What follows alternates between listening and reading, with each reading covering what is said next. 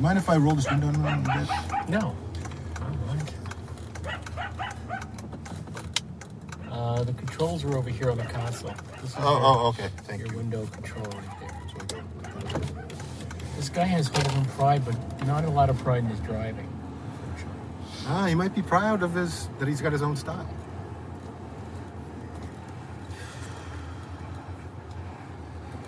So, I was a little disappointed to learn that. Should I cut back over to Willow? Is that better? You know what? If you go all the way down to Monroe, that's the one that goes most straight out. Okay, I'll do that. I was just surprised to see that Bruce wasn't going to be part of this. I bought the tickets before I knew. Yeah. And is that anything other than he has to take care of his aged mom, or is there? It's he has to take care of his aged mom. And I think that I'm curious if, because obviously I was the last person consulted about this, and I don't have a lot of inside info, but because it's because the book's coming out, Yeah. right? Yes. So it might be like, it might have been like a saving money on flying him there, and he has to take care of his mom. But because, and here's the clue, is that the other night at practice when someone's like, it's the same, Bruce could make it. He's like, well, it's a good thing Bruce didn't come because he had to take his mother to the ER today. So if he had flown here, he would have been on a plane right back home anyway. So it really is that he has to take care of his infirm mother. And there's that. So I was curious if they came up with the Jim Foster angle when they found out Bruce maybe couldn't make it. So how did Bruce end up replacing Jim Foster anyway? What was that all about? Well, it's like I said, I never heard stories. The thing about AOD is like, I always say this about them, is that it was the best band to be in because there was never any underlying tension, because everyone was constantly insulting each other all the time. Mm-hmm. So there was never any kind of like build-up. Jim Foster, I don't know the man well, and of course he's older than he would have been then. He might have been too serious. Like, it might have been like, I think I get the impression it might have been a bad personality match. And it's like, and again, seeing him as like this, Glenn Matlock style dude, he might have wanted to do things they didn't want to do. He might have wanted to do things they couldn't do. I don't know. I mean, because he ended up doing really well for himself with the Frankenstein. Electric Frankenstein. I knew one of the guys in that band. Was it Sal? Sal. From Electric Frankenstein? Yeah. Sal, what the hell was his last name? Do you know any Sals that were in Electric Frankenstein? I believe I just heard him mention in passing when Jim was telling stories about the guys, which members of Electric Frankenstein destroyed the band by being too fucked up on the drugs. Those drugs. They were getting crazy with those drugs.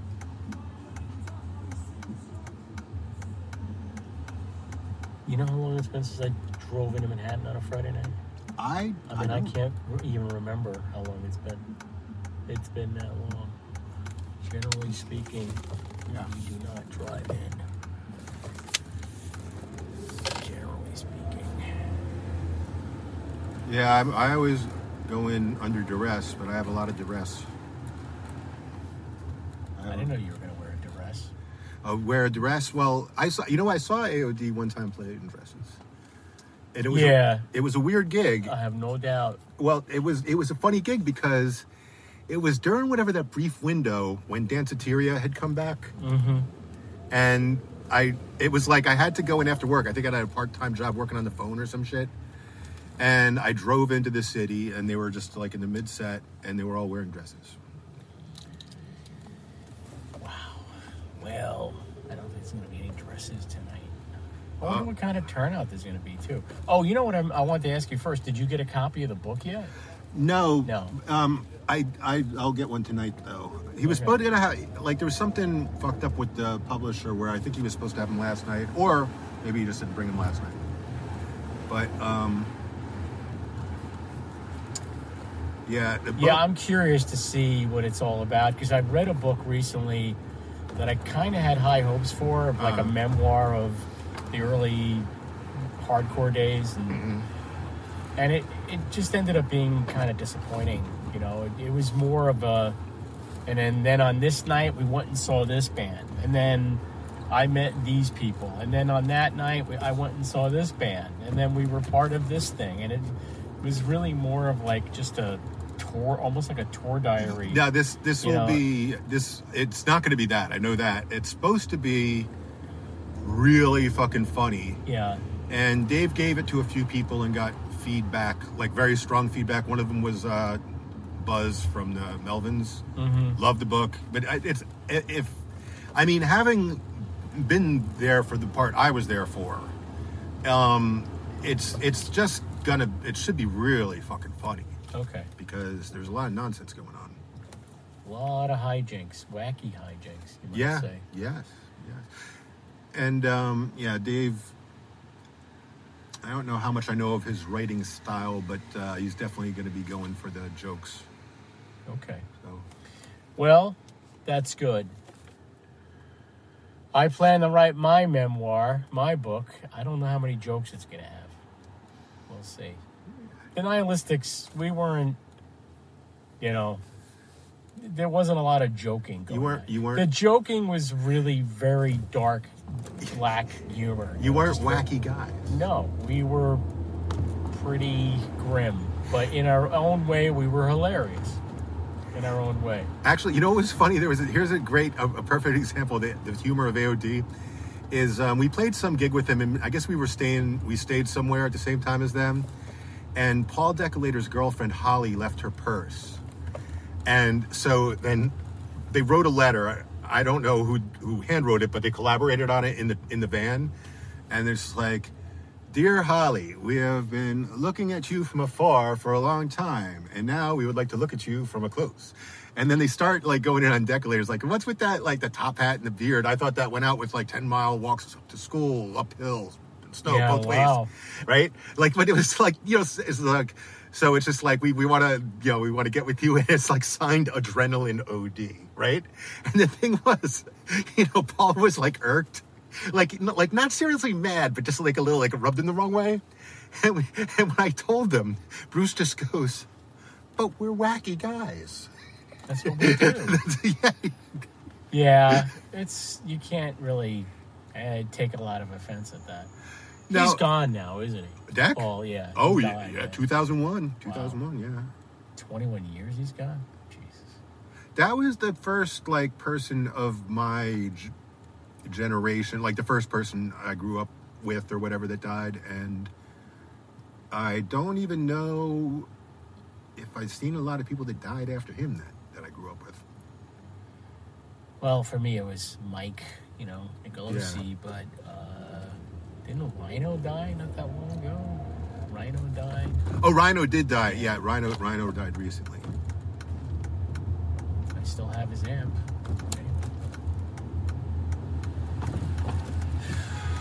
So I also have tickets for tomorrow night, but I don't think I can make it. We something else came up, and I figured, my friend Jeff, who I was supposed to go with, Jeff Manshey. Yeah, sure.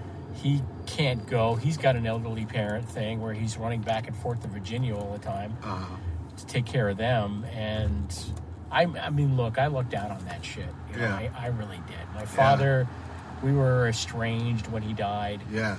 And he died suddenly. My mother went pretty rapidly, right. And I wasn't the one living out on Long Island having to take care of her. So I can't, it's hard for me, like I understand intellectually what that's all about, but I just don't know emotionally what that's all about when you have, these elderly parents, and he's got to drive 7 hours every time he goes down there. Right. And now... So you're coming on for the last 10 songs, and you said it should take 15 minutes. What are they, less than 2 minutes each, these songs? Well, some are over 2 minutes and some are less than a minute. Wow. Jesus. Okay.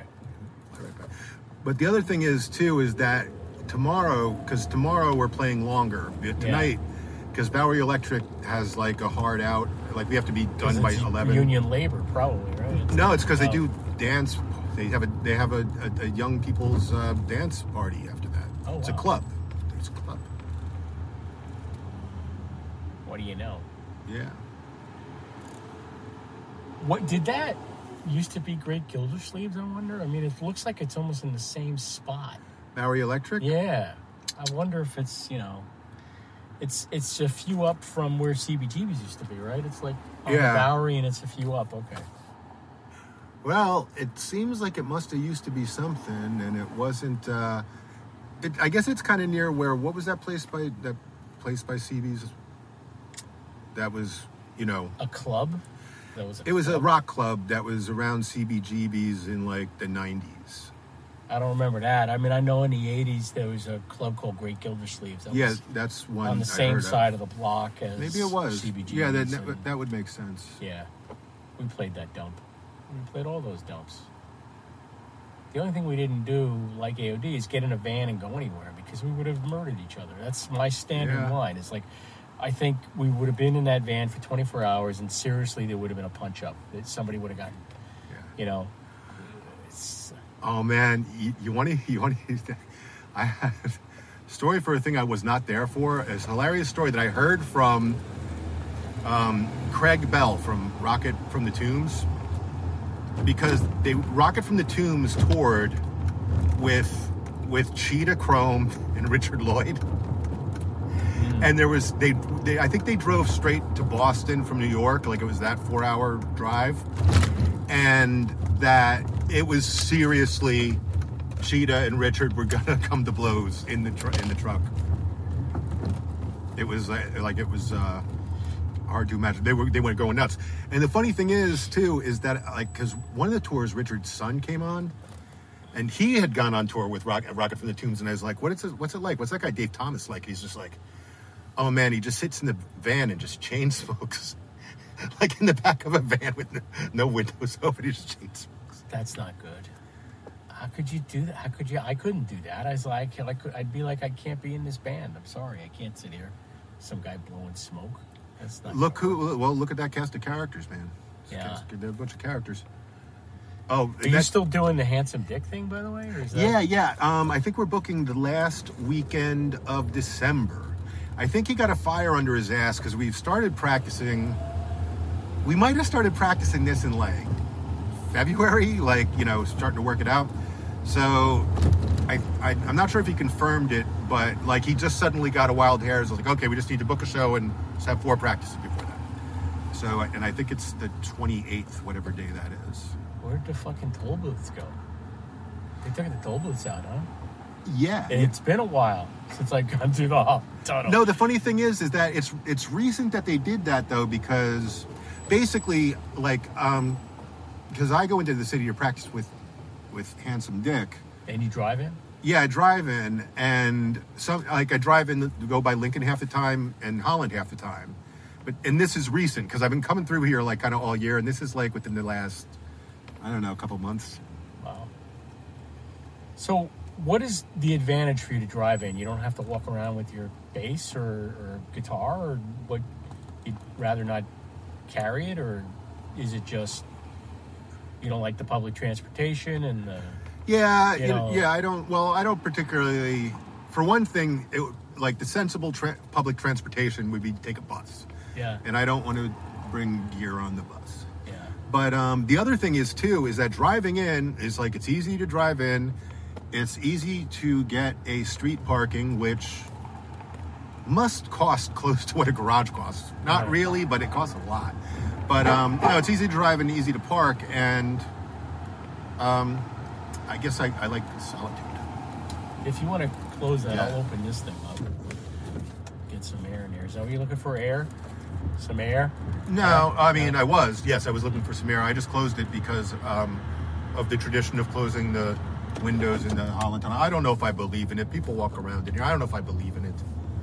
But because of the concentration of carbon monoxide and the asbestos that's coming off all the drum linings? Yeah. The brake linings? Yeah. Sure, why not? Yeah. Well, I'm trying to think if there's anything new with me. I mean, not really. I've just been sort of, hanging out and Weehawken. That's about it. Oh. We went away last weekend. We went up to the Catskills, but we really haven't traveled all that much or done all that much. Just basically... We had a nice summer because they got the Weehawken pool now. Uh-huh. And we went to the pool every week, sometimes a couple of times a week, And go ahead. I thought you were talking about moving. No, I mean, when was that? When would that have been? That might have been when I had the store, Yeah, it was over the past year. I know that. Well, I had to close the store. I don't know if you heard that whole story. I didn't. My cousin. I don't know if I heard a whole story about closing the store. So, it was September of 2020 that I decided to throw in with my cousin in this space up in Saugerties, and she had basically the space that she had an antique store on the main drag. Guy sold the building, and then the new owner wanted to raise her rent significantly. So she went looking for a new space. The new space had an upstairs and a downstairs connected by a circular staircase. I went and looked at it, and it was probably a mistake because I'd taken a couple of gummies before we drove up there. And I was feeling pretty good, and I started getting it in my head that, like, yeah, I'm going to open an antique store, you know, and it's going to have all this cool stuff in it. And then maybe we'll even move up here. We'll sell our house. We'll move this to Saugerties. So the gummies gave you cocaine ambition? The gummies, the gummies made me feel like when I walked into that space and I saw like the wood floors and the, you know, brick wall, and I just thought I could really make something out of this. I could make something really cool down here.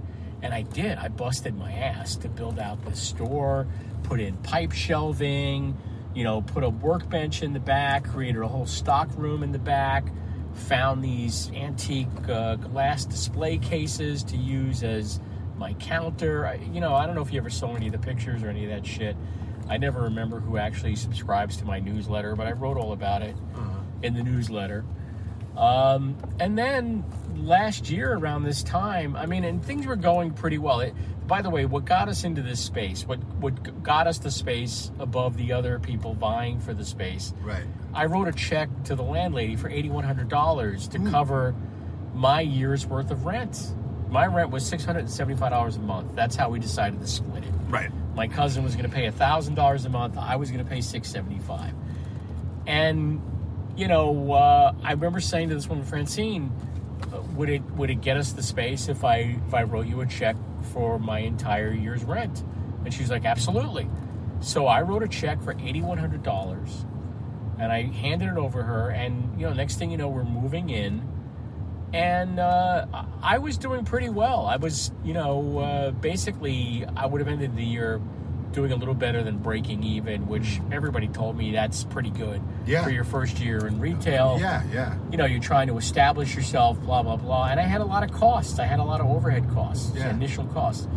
So last year around, I guess, September, after my birthday, sometime towards the end of September, she starts making noises that she's not happy with the arrangement. That she's like, I'm not sure this is working out for me. It's very weird to have another shop downstairs from mine. She was, according to Janet, she was getting jealous because people would go downstairs, buy something from me. We had these nice white shopping bags, and Janet had made a stamp with my store logo. Right. And people had to leave through her store. So every time somebody left her store with a bag from my store, it must have driven her insane. Keep in mind, we didn't sell a lot of the same stuff. I had guitars, amps, vintage stereo gear. I had knives. I had tools. I had a lot of man cave stuff. Mm-hmm. That's why the store was called That Cave. That Cave under Pop Vintage, because her store was called Pop Vintage. And so, essentially I ignored it. The first couple of times she said this to me, I kind of ignored it. Finally, we went for a drink at a local bar after work one night, and she made it clear that she doesn't think this is working. And I, once the year is up, because the lease, I had a sublease with her. It ran for a year, from October to October. So once, October 30th, 31st rolled around, I would have to basically get out. And I had to spend the month of November, December tearing apart this fucking store that I had built. Yeah. It was the most grueling, horrible thing I have ever been through.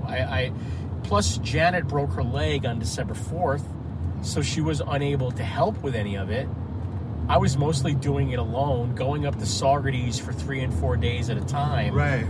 And trying to figure out where I'm going to put all this stuff. I had to rent a storage spot. It was a fucking nightmare. It was a nightmare. And then for a while I was thinking, do I reopen someplace else in Saugerties? Do I keep this thing going? Do I, are we still going to move up here? And finally we were like, you know what? We're staying in Weehawken. That's good. What we're doing. I'm glad. I'm personally glad.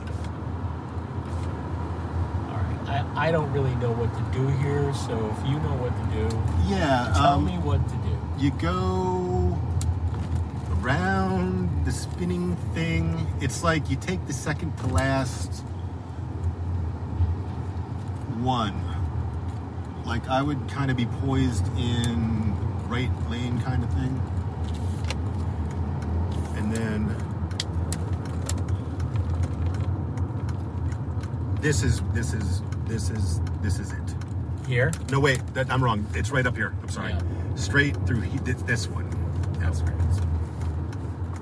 And then you get to the light, and then you're going to be on 6th Avenue. I mean, when you make a left at the end of this, you'll end up on 6th. It's like a left and a right, you end up on 6th Avenue. So here you're jogging left.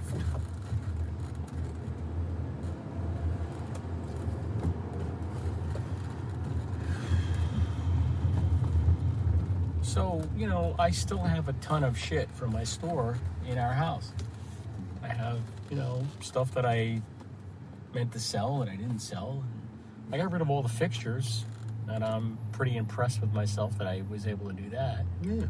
I am also impressed. Some guy with a barber shop in Queens came and bought all the pipe shelving and the display case, Oh, good. But for a solid 2 months, we couldn't use our garage. It was full of shit from the store. And I'll never forgive her. I mean, this is a cousin I hadn't seen in 30 years. We reconnected because Jan and I have friends up in the Catskills, and we would go up there. And one day we stumbled across her. And there she was with an antique store in Woodstock. You jog left. This way? Yeah. Yeah, because this will take you onto 6th Avenue. That's not what this is saying. Just pointing it out. I was using the Waze. The old ways. Yeah, what'll be is you'll end up on 6th Avenue, and then you will be able to make a right onto Houston Street. Okay.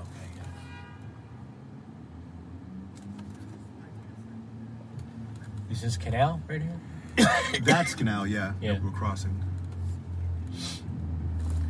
Boy, these people way through the red light. Way.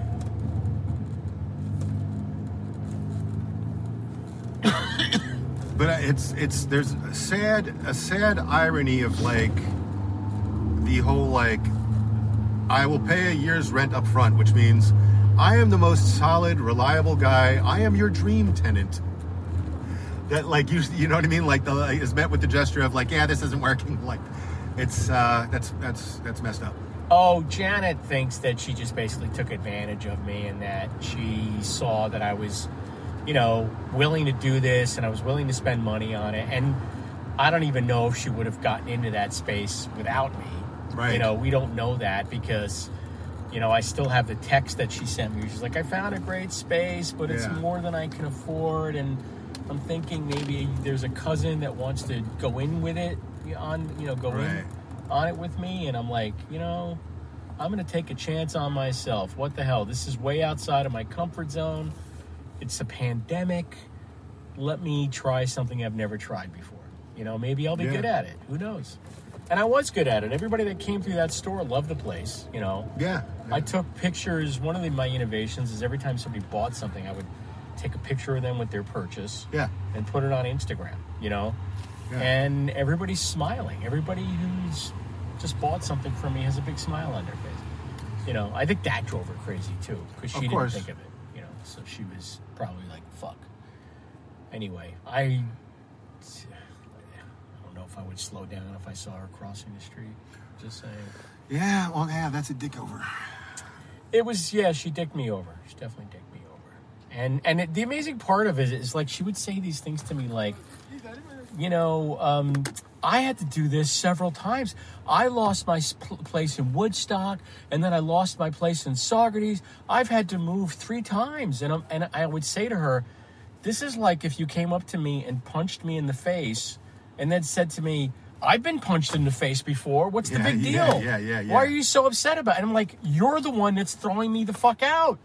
You don't get to tell me this shit about how you've been through it. You're the one who's doing it.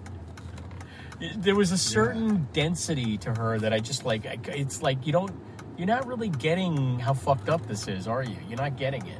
And Janet wrote her a big old kiss-off letter. It's like, basically you watched as Chris did this and did that and broke his ass to do this and do that, and then you decided you didn't want him there anymore. Like, how fucked up is that? So anyway, that was my foray into retail.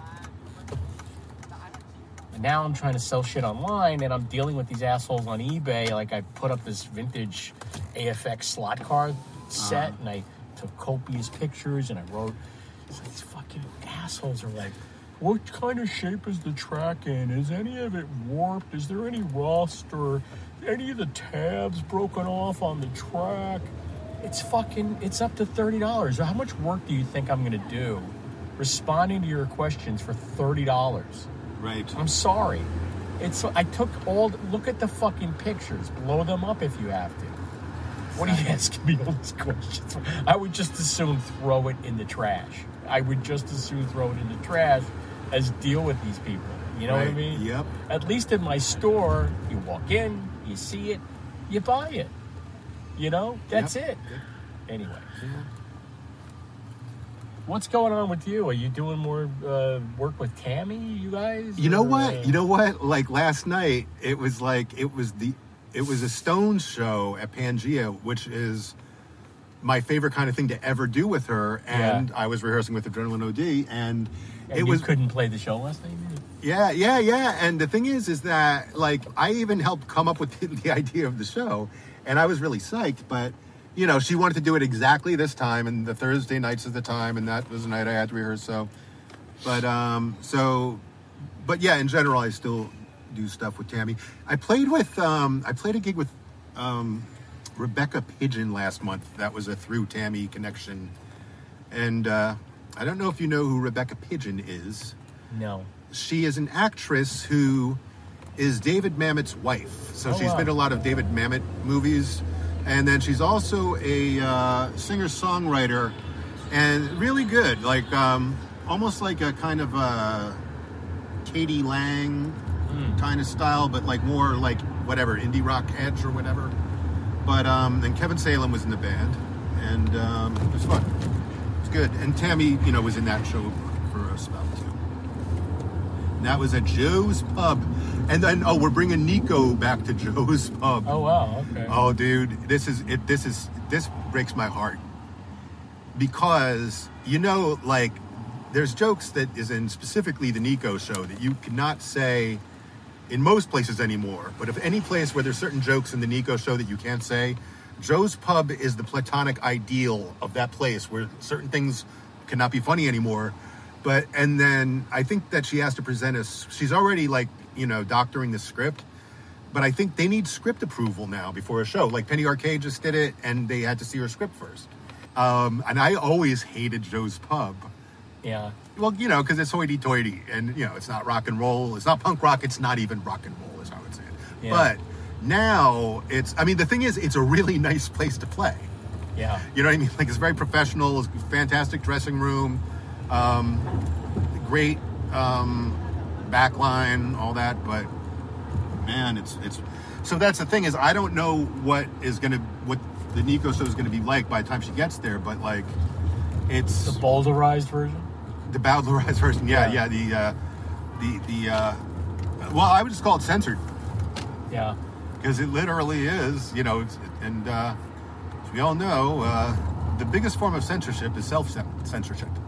So even when Tammy's doctoring the script to make sure it's okay as best she can, she's already censoring it. Yeah. And then they will have a censor option, and it's sad to see, because in my mind, in those times when she was playing there, because, you know, I did that show with her in a lot of places in the country.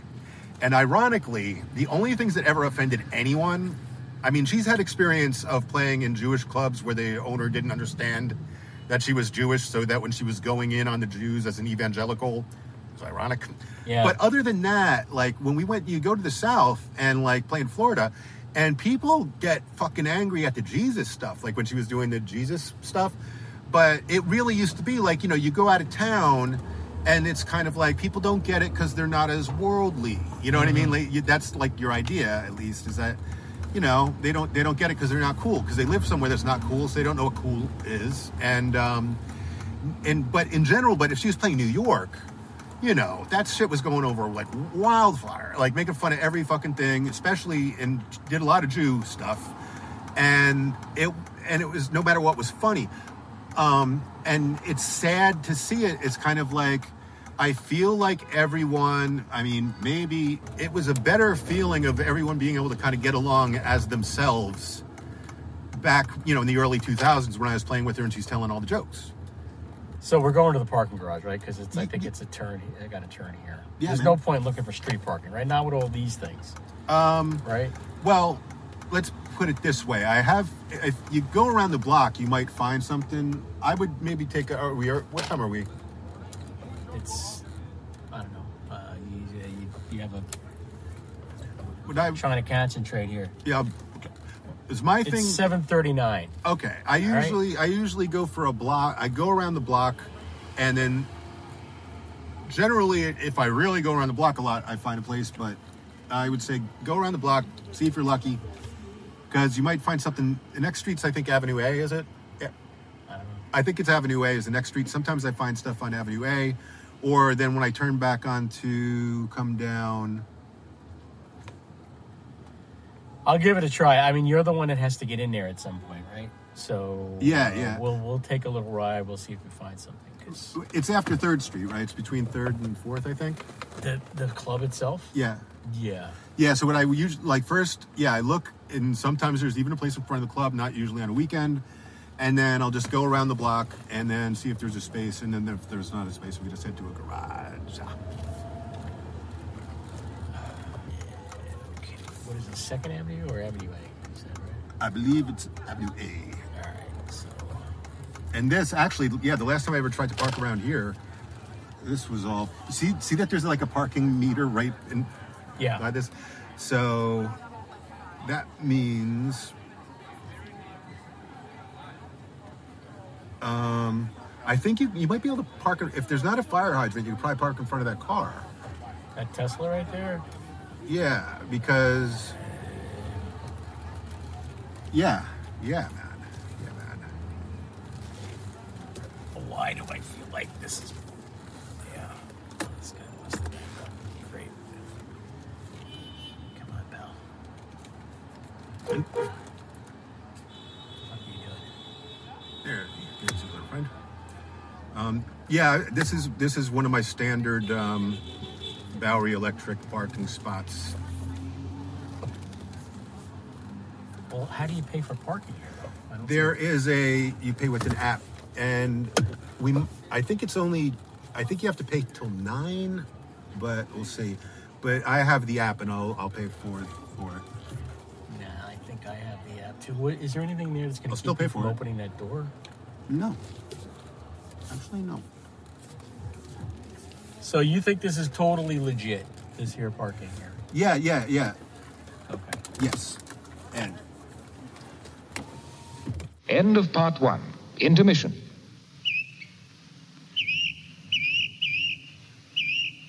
End of intermission. Part 2. All right. Go ahead. I'm recording. So, this Paul Pelosi imbroglio. What's up with that? In your opinion? Well, I think, somebody tried to... Shit, did I do the wrong thing? Oh, wait a minute. Somebody tried to break into their house. They successfully broke in their house, apparently. They broke into his house, and the cops are fucking incompetent. The cops that showed up are incompetent. Why so? Yes. According to what I read, yes, it was while the cops were standing there, yes, that the assailant struck Paul Pelosi in the head with a fucking hammer. The official story. That remains the official story. Right, and you don't think that's the... I believe that actually happened, kind of. So before I say any of my other shit, is there anything about the way the story has been reported and in the process of the week, because it's like a week-old story now. Yeah. Like, things have changed in the story, including, what channel has the Today Show? Is that NBC? Yes. Today Show? They had a report that was reported on the Today Show that they pulled. And all the report said was some shit like, well, it just said some old story shit, which is, yeah, well, because, so before I get into that, like, is there anything about it to you that sounds like that can't be right, or it doesn't add up, or it's confusing to me how that works? How this guy broke into their house? And, well, obviously, the idea that it's Nancy Pelosi's house and no one's guarding it. There's nobody that knows if this guy has used a hammer to smash a window. Let's start with it's Nancy Pelosi's house and no one is guarding it. It's ridiculous. Now, apparently, and this I would have to vet the claim, but I believe the claim sounds true. When they were trying to serve Paul Pelosi with papers for the drunk driving shit, they went to a bunch of places a bunch of properties he owns, of course, because we want to be clear that these are multi-hundred millionaire people. Yes. In the first they're place. Wealthy and they own property. And then you have, I will call her the most powerful Democrat. I'm saying more than Biden. I say Nancy Pelosi. She's second in line? Second in line. After Kamala. Yeah. Right? Right. No, she's second in line, but also I believe she's more calling the shots than Biden would be. Not in a sinister way, but just like, Biden's kind of out there. But so the first thing was, do you remember a version of the story? The first version of the story, which actually remains part of the story, is that it's supposed to be this guy came in his house. And the idea that he called from the bathroom. Yeah. So it's like this guy breaks in the house, and Paul Pelosi is like, I don't know why you're here, but I have to go to the bathroom before you explain it to me. And that's when he called the cops, right? That's the official story of when he called the cops, is that the guy had broken in, and he called the cops. And the thing that was taken off of Today's Show was it wasn't originally reported as emergency. Which is why they first said wellness check.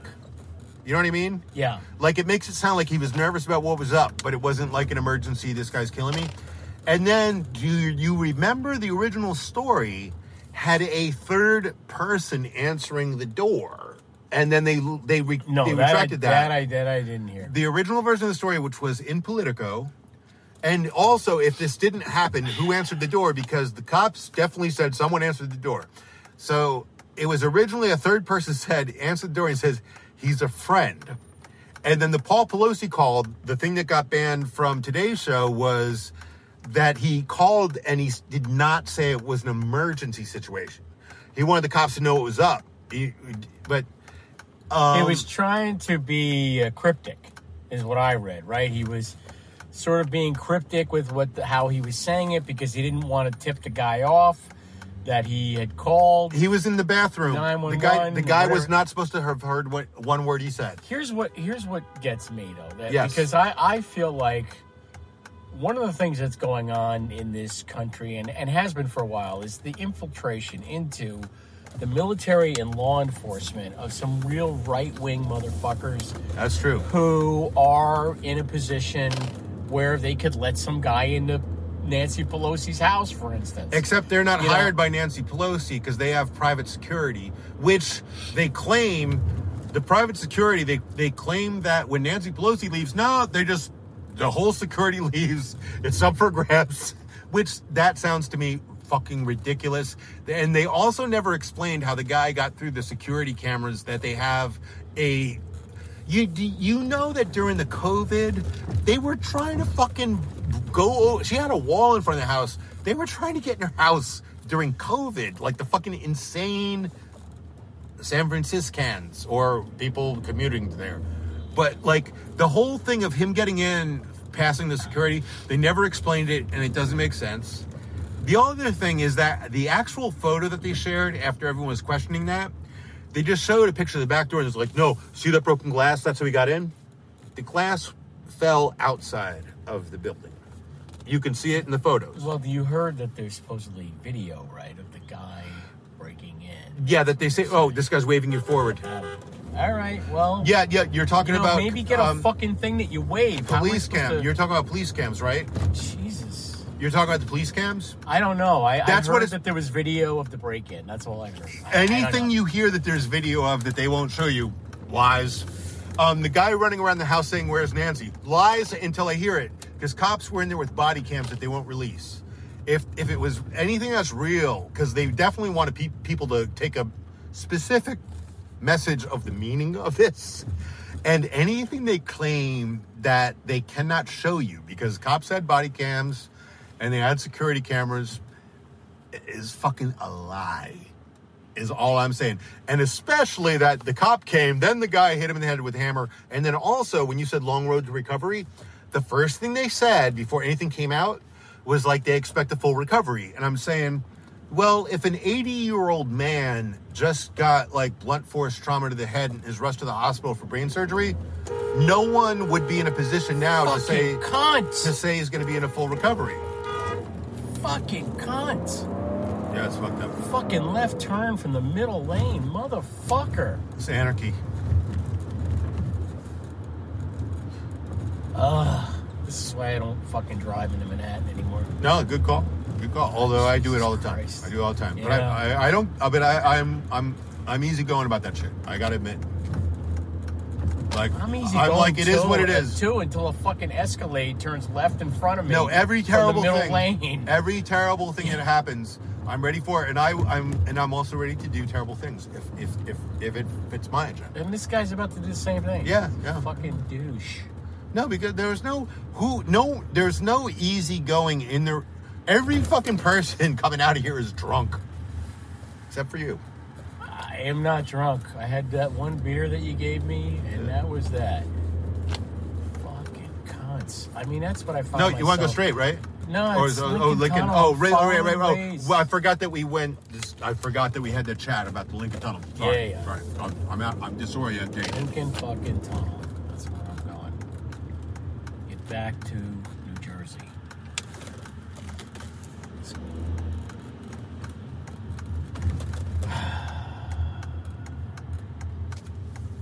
Well, I'm glad I came out. I'm glad I supported the band. You supported the scene. But I tell you, it would have been a lot easier to go to Clifton. That's for damn sure. Well. Oh, well. You have tickets for Clifton? I got tickets, but we can't go tomorrow. All right. It's not going to work, unfortunately. All right. I got to go upstate. I understand. Some shit. I don't need this anymore, right? We're at the Lincoln Tunnel. Yeah. We can play it by ear at this point. I appreciate the ride in and home. Well, because then I can relax. I was glad I got to see you play that bass. That bass sounds incredible. Oh, you know what? You know what I did? What'd you do? I changed the strings the day yesterday. I changed the strings because I was like, new strings have that like fucking, It sounded awesome. Oh, thank you. I appreciate that. I'm glad you said that. And what were you playing through? Was that an Ampeg bottom with what kind of head was on there? I think it's one of those miniature like transistor heads. I don't know if I saw the brand, but I wouldn't rule out that it was also an Ampeg made by Ampeg. It wasn't a Gillian Kruger or something like that. No. It was tiny. It was a modern miniature because bass amp heads can be really small now. The good ones. Yeah. But you know what? I mean, forgive me if I already told you this. I never played Paul's Not Home. Yeah. I never got to play with them when they weren't doing it. They weren't doing it when I was in the band. And then when it was that Stanhope House reunion, me and Jim came on stage to sing along with it. Bring up and sing it. But like, I never played Paul's Not Home. I never played it. And it was like, now, I didn't even realize I hadn't done this. And this is very meaningful.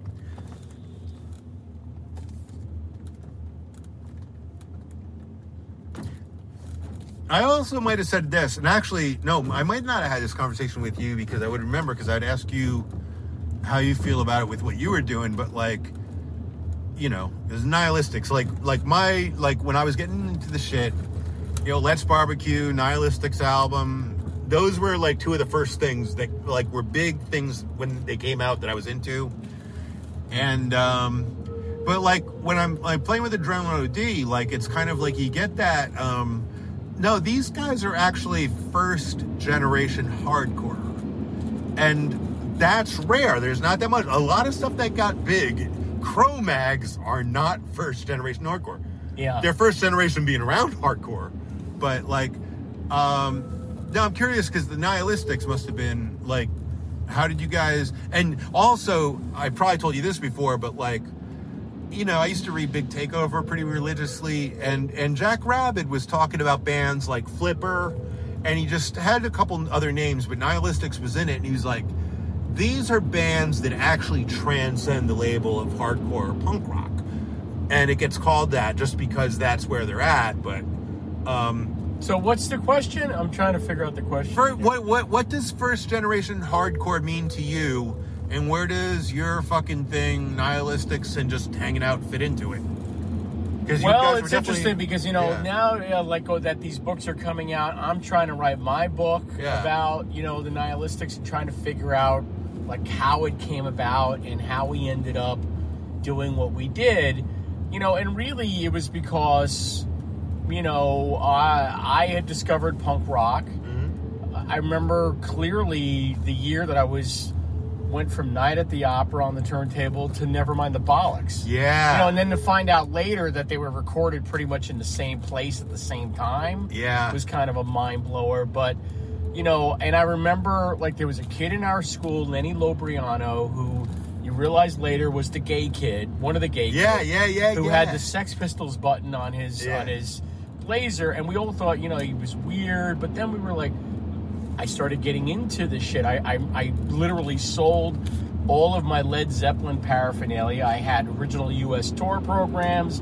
I had, you know, my 77 Swan Song t-shirt. I sold it all to a friend of my brother's, and I started listening to punk rock. And, you know, Mike Nicolosi wanted to be in a band. I taught him how to play bass. Mm-hmm. You know, we started playing in my mother's basement.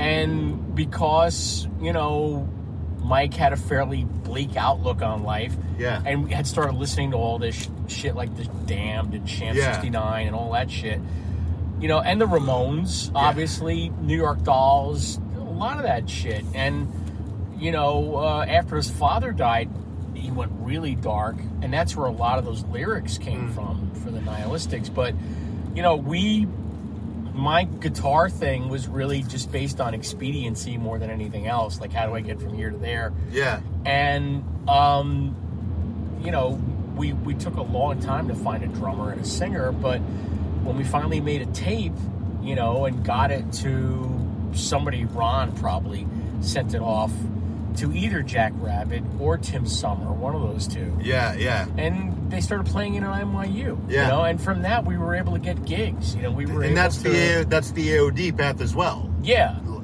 pretty much. Because they were on Tim Sommer's show, I think, before they made any records. Yeah, well, he had Paul's Not Home Noise came the out. Show, and you know, I think I have a recording somewhere of the first time he played the Nihilistics. Yeah. You know?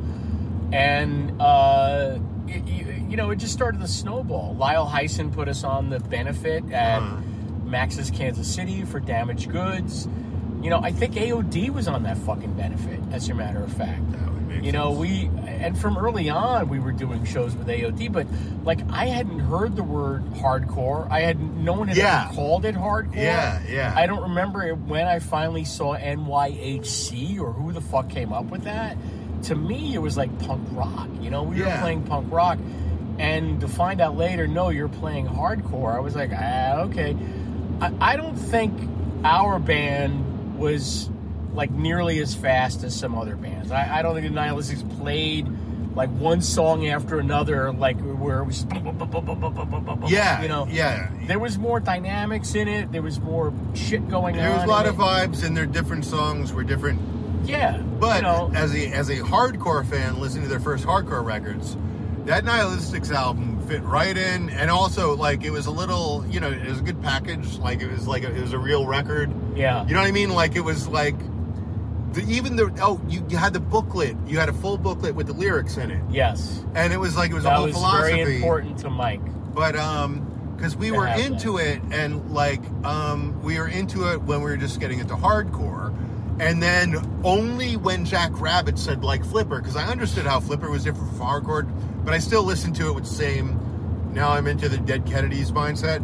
Yeah. But it hadn't occurred to me that you guys were different, in your approach until Jack Rabbit said that. And I was like, oh yeah, I guess I could see what he means by that. But we definitely, as a matter of fact, I've told you this before, I'll tell you it again.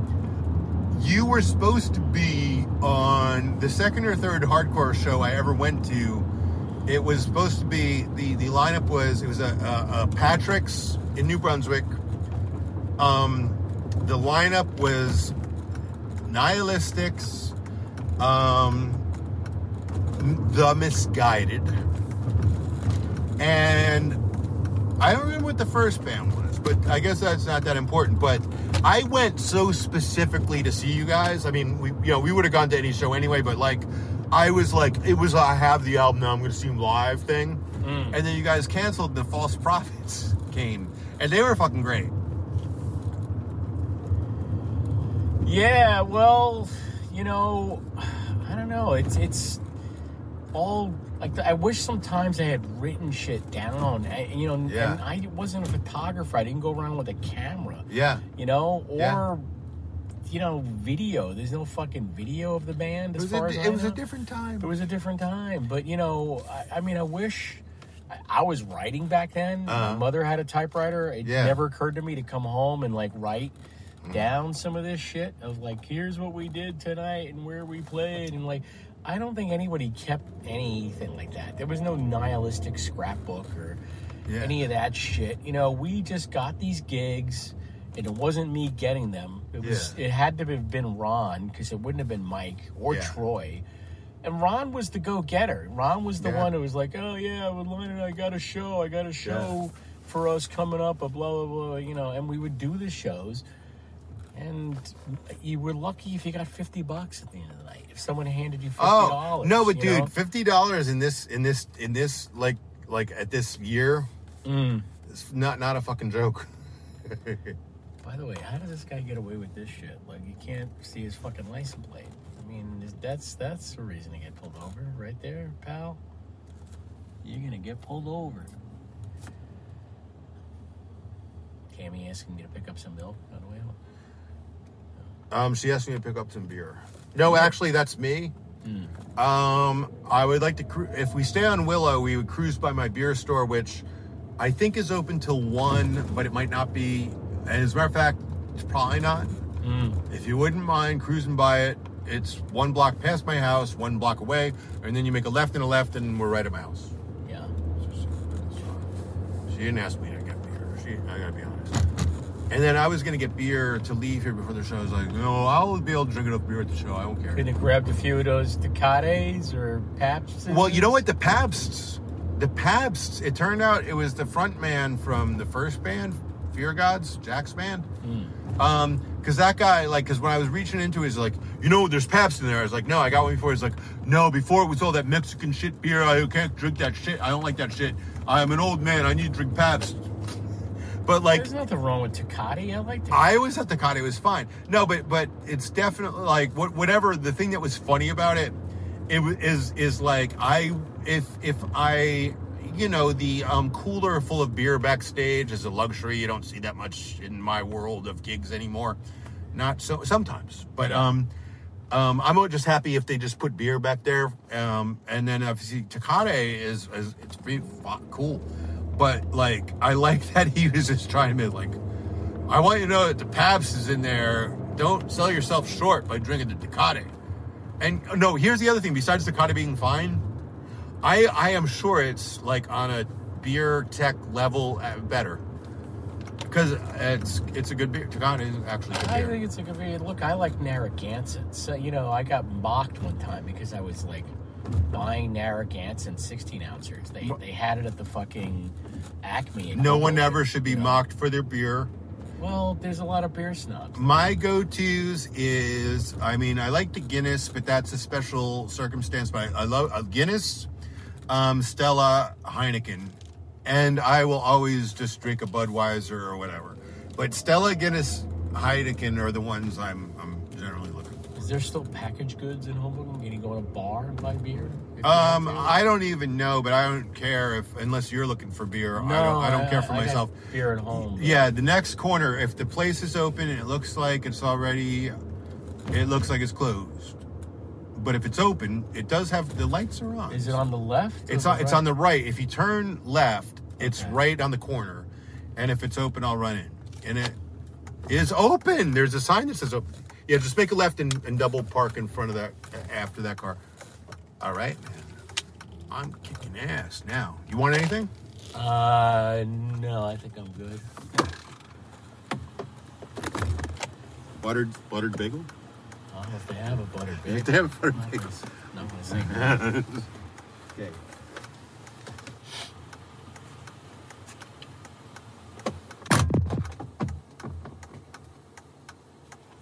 Oh, you're gonna walk from here? What are you doing? No. Oh.